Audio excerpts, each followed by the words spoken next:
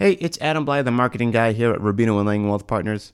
There's a lot going on in the news these days, and maybe because it's my job now, but I've noticed how often the market is covered in every medium. Yahoo News says, here's what the market is saying about rising coronavirus cases. Forbes magazine recently posted, will the market crash now that the Fed has stopped pumping the stock market?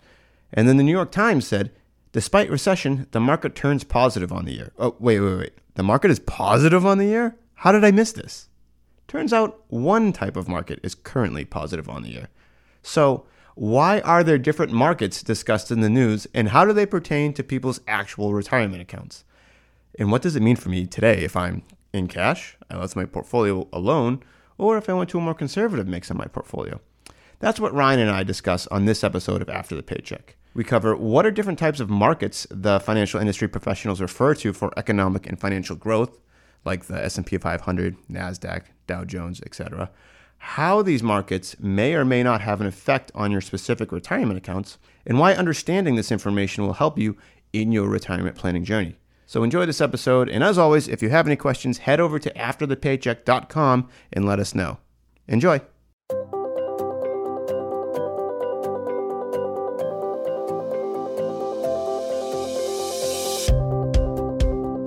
Welcome to After the Paycheck, the series dedicated to helping people to and through their retirement process. I'm your host, Adam Bly. This week, I am here with Ryan Marston. Pleasure to be back here. Are you looking good with the longer hair? Are you letting it grow out a little bit? Yeah, a little new style over the last few months. It was really long, and then I got a haircut and kind of changed it up a bit. I had to go the other extreme. I had my wife was trying to help me buzz my hair, and we kind of went skin to skin with a little mishap, and now I've got the whiffle going. You're a courageous man. I was not ready to let my wife do that. My hair was getting so out of control. I was like, I gotta do something, and I paid for it. That's fine. Yeah. We are here in the office at Rubino & Lang Wealth Partners in Newton, Massachusetts, and we were discussing, and it's just you and me in the office today recording this episode, and we're still making sure that we're keeping socially distant and doing our responsible thing here. And we had been talking before we came in to record this about how I'm watching the news at home, and I see financial experts and economic experts saying one thing, the other thing. I'm looking at one channel, and they're saying that the market is now up for the year. Things are looking great. We've already recovered. Other channels are saying that, like, okay, this S&P is getting there, but it's not quite there. And then I flip back to the other channel, and they're saying that everything's positive. And I said to you, I go, I don't get it. Like, why are people saying different things? And you informed me that there's different markets. There is. I think a lot of times when people go home, they turn on the news, whatever channel it may be, you hear what the Dow Jones did for the day, what the NASDAQ did for the day, what the S&P 500 did for the day, and those are all very different types of indexes. Mm-hmm. There's some overlap, but they're very different in how they're calculated and what their actually makeup is that have allowed, the NASDAQ all of a sudden hitting new highs, historically new highs, not just like on the year, right? Right. And you're wondering how it's going on and what's happening inside that index. Maybe it's not relating to your own retirement accounts or what's going on with the economy, right, or the economic indicators. But it's a little bit misconstrued, or people just don't understand how they're made up. That's what it comes down to. As someone like me who is not as financially savvy as the average investor, I can't imagine. I've been working one industry my whole life, and then it's time to retire. I should understand all of this right away. Yep. So I thought this would be a great episode to kind of understand what those different markets are, what they're comprised of, and how they may or may not have an effect on your specific retirement accounts, and then really why understanding this information can help me on my retirement planning journey. So again, you were just talking about the different markets, NASDAQ, S&P, Dow Jones. What are they, and why do they have different numbers every day? Yeah, I think it's really crucial right now to kind of have some sort of understanding on how those are made up, what it means, for two reasons. So you can see how it relates to your maybe portfolio, because there might be, you see what's going on in the news and it's not relating to your portfolio. You should understand why before you go forward in making any potential changes, right? Because you don't want to jeopardize, future potential gains either. just because you might have lacked on what's happened or lagged the overall markets in the last few months. Right. And I think it's the case with most people, which we'll kind of get into a little bit. Yeah. Perfect. Yeah. So let's actually get into Sure. it. So let's go into the different types of markets that there are. Yeah, so like the three main ones, what we talked about is the S&P 500. Okay. I think is probably the most commonly used one. The Dow Jones Industrial Average, and then the Nasdaq 100. We'll talk about. But the S&P 500 is an index made up simply of the 500 largest market cap companies. Okay. Right. So of the 500 companies, it's not evenly, each company owns the same percentage share of the S&P 500, right? And there is 11 sectors, different sectors of the S&P 500. Tech, utilities, et cetera, things, and 9 others. But the top 5 percentage weight or stocks of the S&P 500 actually account for about 27% of the index right now. 27%. Wow. So the other, 495 account for, 73%. So 5 stocks account for 27%. Back in February, those 5 stocks actually only accounted for 20%.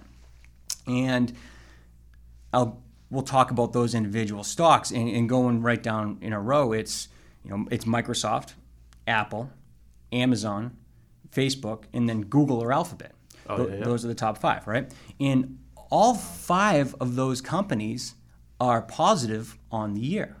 So when they own 20% exposure of that index, of that 500 company index back in February, and they've just continued to really skyrocket.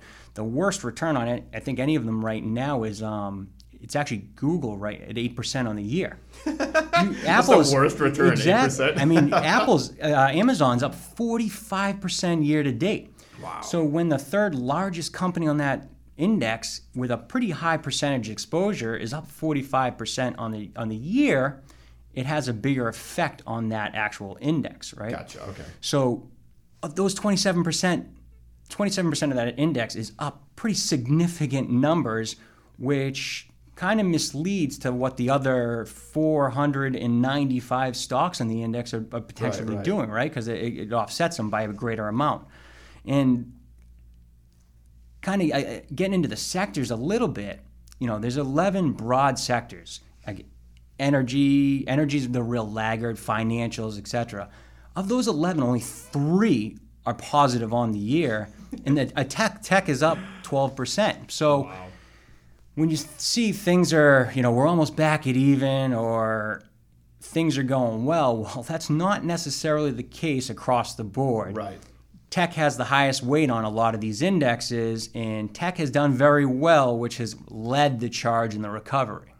I think when you were talking about the individual stocks and how these big players that have such an influence over what the rest of that S&P 500 index does, and how that actually comes into play. You're going macro, this whole big thing, and then you go into individual stocks. And then I think about my personal, portfolio and how it's balanced. And I might not actually have any of those stocks in my portfolio, which means that I could actually be still way down on the year, even though the market has done exactly. So that quote unquote rebound. So if you have mutual funds, right? Right. And then talking about large cap and even the S&P 500, there's really 2 types of stocks. Okay. There's a value stock and a growth stock. The tech stocks are the growth stocks. That's what's, again, led the charge, up double digits on the year. Yep. The value companies are still down double digits on the year. Okay. So you might have a large cap value fund. A lot of these mutual fund companies have them, or a large cap growth fund that's actually up. Okay. So depending on what your exposure is into each of the sectors, it really determines what your return is on the year right now. So that might be a big reason on why you're lagging. And then there's a lot of carryover from index to index, right? So getting into the NASDAQ or the NASDAQ 100, the top 100 stocks of the NASDAQ, the top 5 stocks, which are the same exact 5 stocks in the S&P 500, a slight change in the order, but those account for 47% of the index. Well, it's like you just took 500 companies and now you just reduced it to 100. But if those same 5 players are in that index same now, 5 and that 100, and it's mostly a tech index. They account for 47%. When you have returns like we've seen in the year, that's how the NASDAQ 100 is hitting new highs. Okay. But not many people in their portfolios at home are going to have that exposure to those individual stocks, and that's why any truly diversified, portfolio at home is probably lagging what you see on the TV when you turn it on at night. Okay. Yeah. So when I'm, like you said, I'm looking at my account and I'm like, wow, I'm still down 4% on the year, and I'm looking at the NASDAQ and it's up whatever right now, and I'm like, geez, like I'm getting ready to fire somebody, or talk to somebody else because I'm upset that I'm not doing the same as these. Down 4% is not that bad though. Comparatively, yeah, for everything going on, yeah. Yeah. But I forget where I was going with that. But it goes back to I think you can make stats work any way that you want and manipulate them. And I think that's, and this isn't like the whole like, hey, we're gonna like hawk on the media kind of a thing. But it's interesting that people will just blindly say like, oh, they look at the whatever that news channel is and they say, oh, it looks like the NASDAQ is up for the year, so I must be doing well. I must be ready to retire and I'm back to normal and all these things. When if you actually look at your account and take a kind of a screenshot of it versus what you saw on that screen today, there's going to be differences. Exactly, and like I think the point you want to get, or I'm trying to get across, is if you're lagging what you see on the news at night, you don't want to make extreme changes right now, right? And all of a sudden move into these large cap growth companies, because the ones that are lagging eventually, should pick up. Right. And, historically speaking, small cap companies have really led the charge out of a recession, not large cap growth like we've seen. Okay. Small cap companies are still down mid-teens, 15% or so. So those are still lagging, which there is opportunity when the recovery comes for these small cap companies, these mid cap companies and large value companies. So you're talking about small, mid, and large cap. What defines a small, a mid, and a large cap? It's market capitalization of their, the stock and how much equity is really out there across the board. But ultimately, it's a small company. It's small. It's a smaller company, and then mid. Not to get too technical, then there's mid caps, and then there's large caps, which are the ones that these giant companies. Exactly. Okay. So it's when, like you said, when the small companies typically are the ones that are kind of leading the recovery. They're the ones that are lagging behind right now. Exactly. And your portfolio might have them in there, but it doesn't mean that you should have a knee-jerk reaction and say, I want to put all of my money in Amazon because it's up 45% of the year, because... You probably missed the boat on that. I mean, there's nothing to say it's not going to continue, but just because something is up 45% on the year doesn't mean it's going to be up 45% on the rest of the year going forward, right? Yeah. So the value might not be there going forward. You might have missed that opportunity. Right. So you want to just make sure you still stay diversified. I think that's the number one thing. You want to make sure you stay diversified, because everything eventually will catch up. The other asset classes will catch up when the economy does recover, and hopefully sooner than later. So when we talk about people saying if the economy is going to recover or when the economy is going to recover, what are some of the indicators that they're looking at? And what are some things that might have triggered people to kind of get out of the market or go to a more conservative portfolio now and kind of miss this upswing from everything we're seeing now? In my opinion, there's a big disconnect between what's going on in the market and the economic indicators right now, and that's why a lot of portfolios rebalanced to more conservative natures back in March. Jobs, unemployment rates, companies' earnings, etc. But the market's very forward-thinking, and that's part of it. It is projecting a return to GDP, somewhat in the fourth quarter, but it's not necessarily listening to what's going on with these economic indicators right now. And then the federal government, in their stimulus packages, has infused a lot of money into these markets, which has not been something they've done historically speaking. The bond purchasing agreements, whether it's been high yield, corporate, treasuries, and that has really put a lot of money into the market that has helped really start this recovery process. Okay. There's potential long-term effects. If there's too much money put into the economy, then the dollar could suffer. That was going to be my next question. But it has helped things a lot through the last few months in terms of this recovery that we have seen. Yeah. Okay. So thinking of indicators and everything going on right now, is there anything that I could be reading or seeing that could help me right now with my accounts and my portfolio? If I'm kind of trying to DIY it, is there anything that like, oh, if this is happening, this is usually like a precursor to something catastrophic, or hey, this could be really great if these things happen? And has there been a history of things where those indicators end up not being true? There are. I mean, a lot, again, getting back to the Fed and the indicator, I think the indicators, a lot of them pointed negatively, in April, but the Fed came in with these packages and propped up the market. Right. Hopefully things continue and, we don't have a relapse of what's going on, which is, the concern right now. But I think the Fed is willing to go to any means, and it's tough to price that in to becoming too conservative. So, I mean, I like to remain optimistic, but cautiously optimistic going forward, right? Because there is a lot of red flags out there that you got to be aware of. Okay. And I think just making sure we're in a volatile market right now, making sure you stick to your original game plan, right? Mm-hmm. That is more crucial now than ever. In your asset allocation. Right. So when we see these big swings with individual asset classes like we've gone into, like large cap growth has seen a significant rise, right, but large cap value is down 10%. You want to make sure you're rebalancing because those original allocations you had can get really out of whack. Okay. And if large cap value is dropping 10%, but large cap growth is gaining. Well, large cap growth, just like the S&P 500, has taken over a bigger portion of your portfolio, right? And it's not to say that continued growth is going to go forward. So you want to always remain with your original asset allocation model, and make sure you're rebalancing. So we're two guys in our mid-30s that are having this conversation, and we're thinking, in a few years, if I'm within 5 years of retirement and I've come up, or I've spoken with an advisor, and I have an actual retirement plan laid out in front of me, how often should I be communicating with them, or how often should they be communicating with me about rebalancing or letting me know about what my asset allocation is, or if I should be, I don't want to say nervous, but if I should be aware of some changes that are happening that I should be kind of either making moves on, or my advisor will tell me that I should or shouldn't do this? Yeah, in years like this, I'd say probably frequently.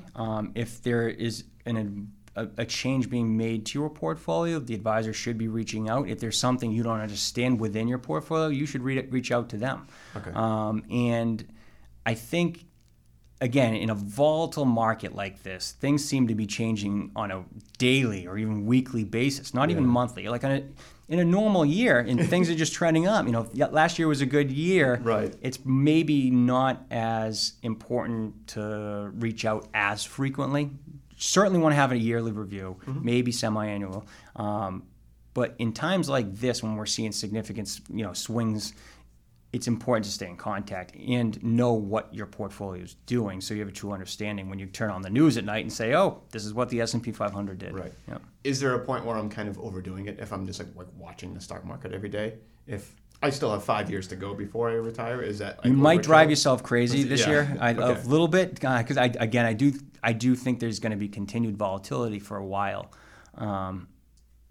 Not necessarily in a negative fashion, but it's just going to be a very volatile market until things are settled, and that could be a year from now.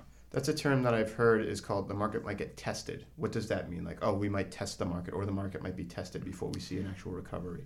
There's different resistance levels, like within the S&P 500 or the Dow Jones, when it hits certain levels, testing it would be a negative outcome of that test would be a pullback when you hit that level. If you break through it, it's usually a positive sign, and it continues. So sometimes when you hit these resistance levels and you actually go through it, you actually want to remain either invested or get back invested when that happens. Okay. Yeah.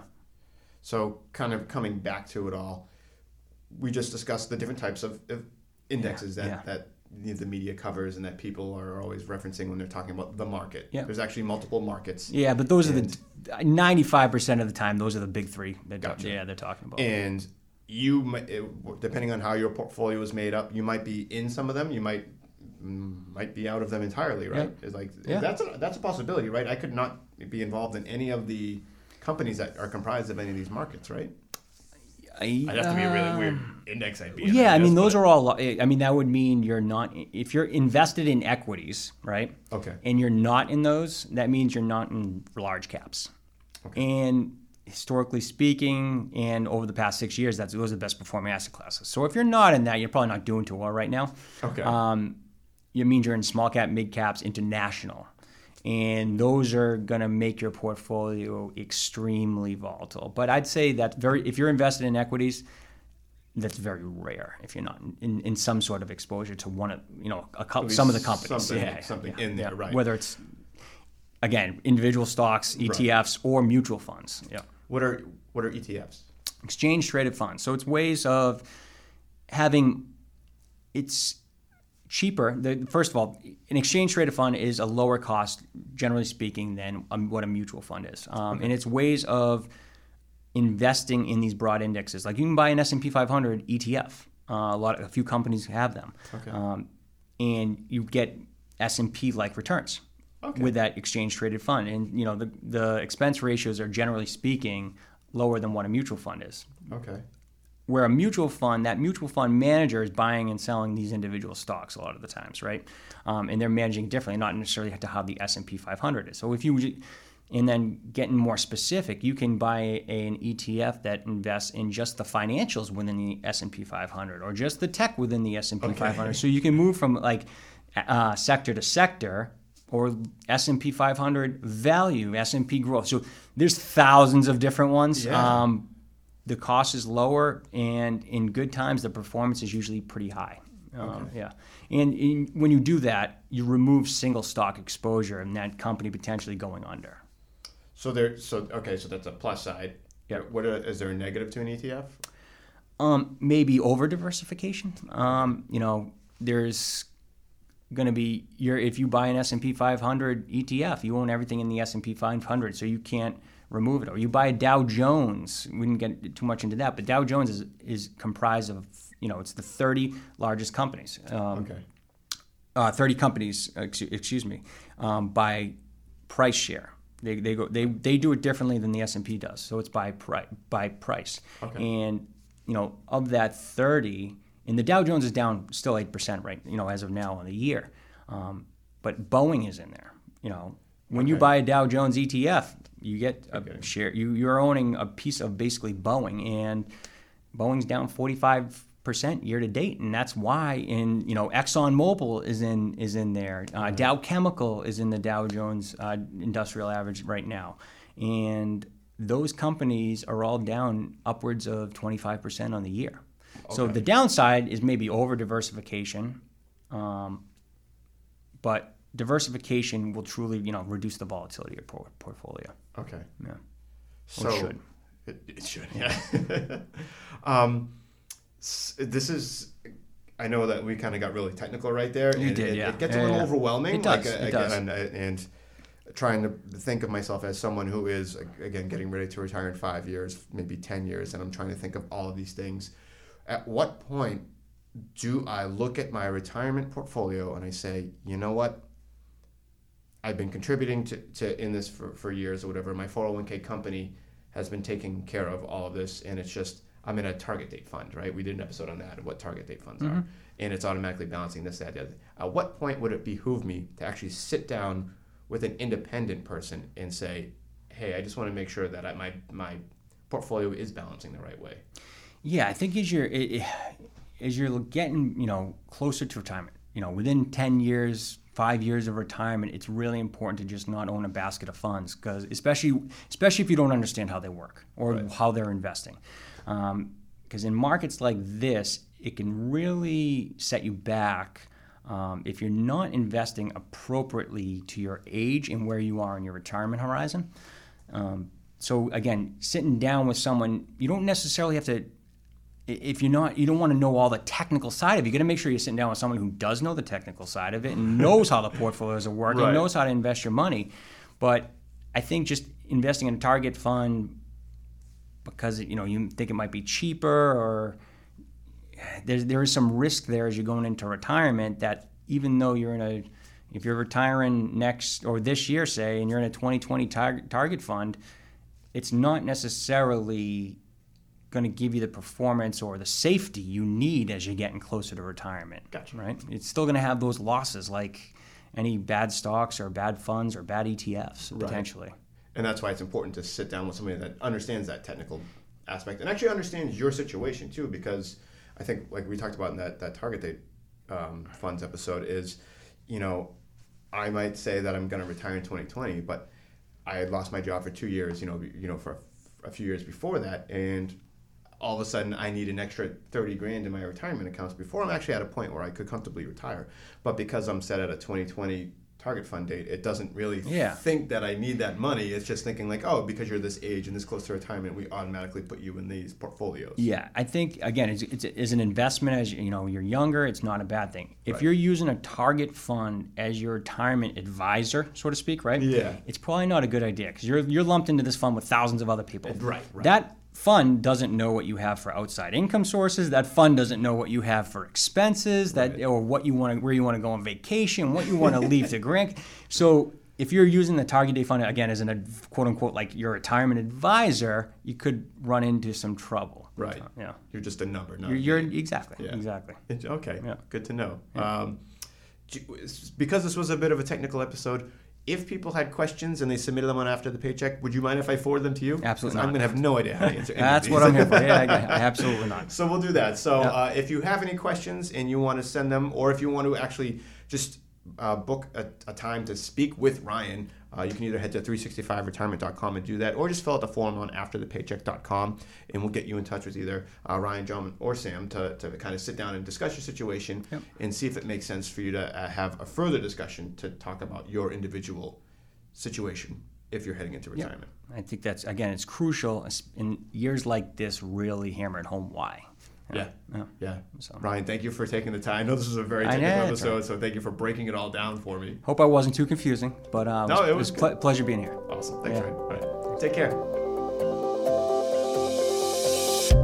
John Conley and Ryan Marston are investment advisor representatives of Retirement Wealth Advisors, Inc., an SEC-registered investment advisor. Rubino & Lang Wealth Partners, LLC, and Retirement Wealth Advisors are not affiliated. Exposure to ideas and financial vehicles discussed should not be considered investment advice or recommendation to buy or sell any financial vehicle. This information should not be considered tax or legal advice.